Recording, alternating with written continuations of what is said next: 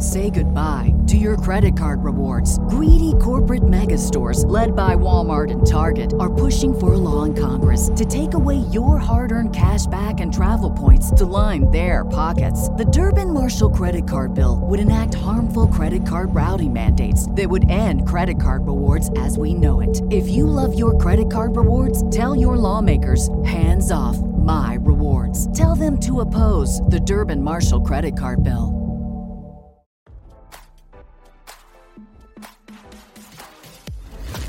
Why scroll your feed when you can get the latest celeb news with your eyes closed?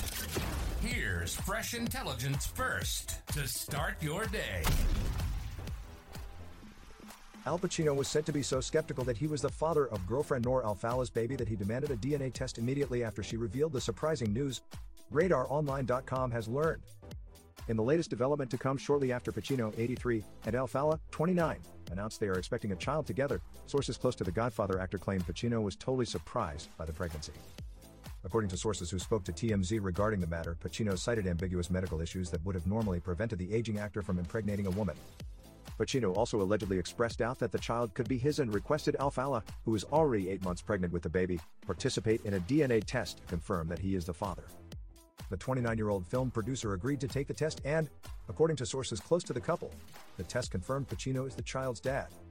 As RadarOnline.com reported, friends close to Pacino and Alfallah previously revealed that the Scarface actor was totally surprised by his 29-year-old girlfriend's pregnancy.